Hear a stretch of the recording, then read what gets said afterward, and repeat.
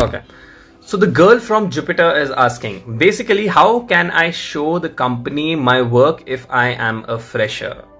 You can show your company's work if you're a fresher. So majorly, if you want to show your company's work if you're a fresher, there are two techniques. One will kind of work and the other will definitely work. The one that will kind of work is that if the company is looking to hire a fresher, that's fine. The budget is not something that they can hire an experienced person. They're looking to hire a fresher.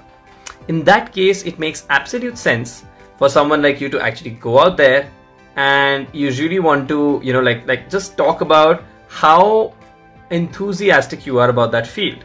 So if you talk about something like, for example, let's say it's automobiles, and you say, I have read over 100 articles, 100 automobile articles, or I have consumed over 5,000 hours of content in automobiles, or very specific ones. I have, I'm a huge fan of hybrid vehicles, or a huge fan of battery operated vehicles, something like, you understand my point. Horrible example, but you get an idea, I hope. If you do something like that, that is kind of going to help you, because if they're looking for a fresher, this helps in asking questions. So if you've consumed all this content, what kind of things have you done? So then you can say, I've read a lot about Top Gear and things like that. Okay. Second option is leveraging. Now the question is, what is leveraging? I have actually told this to people. I do that in my workshops. But what is leveraging? What's a lever? Remember 7th class physics? We used to study what's a lever. Lever is what?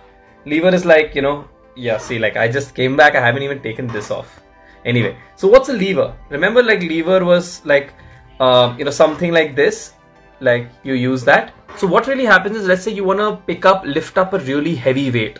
Like if you have to lift that up, it's very heavy. So what you do is you take a lever so that you can pick up that very heavy thing easier. So for example, you put that heavy thing here and then you just put a little pressure here and you can easily lift that thing up. So this is called lever. And in the same way, leverage comes from the same word. Now, what is leverage? Leverage is when you're using some tool to pick up a big client, which you normally won't be able to do that.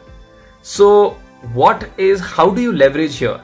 What you do is you can go to Fiverr, you can go to Freelancer, you can even go to some agencies and talk to them and tell them that, hey, I'm a fresher. I know that I can land this client. I'm just at the edge, but I know there's a problem. I don't have results. I don't have big client names to showcase to them. So how about this? One of your resource can probably work with me. I'll do 80% of the work. You do 20% of the work. But can I show your client so that I can land this client? Can I show your results so that I can land this client? And once that is in, do make sure you're sharing that. So the revenue can be shared 50-50, but you're doing 80% of the hard work. The other person's doing 20% of the hard work. Now you might feel like that's not fair, but well, to be honest, they allowed you to use their client list, and it's ethical, and they allowed you to use their client results. So now you're working with their team to get that thing done.